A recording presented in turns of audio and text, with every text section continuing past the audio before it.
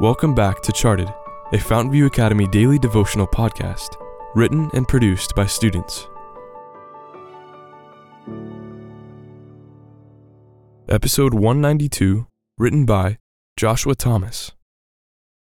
A love that can't hide.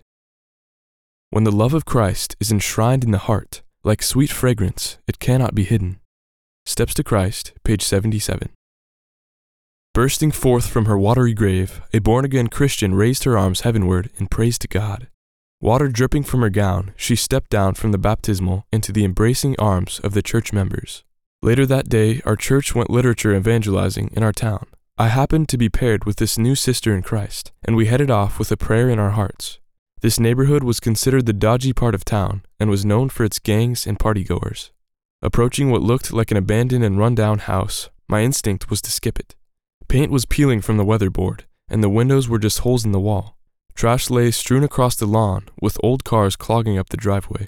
My motivation to evangelize disappeared as quickly as it had come, and I was prepared to leave that neighborhood in its spiritual darkness.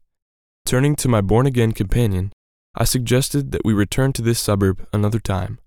"These people need to know that Jesus loves them," she firmly responded.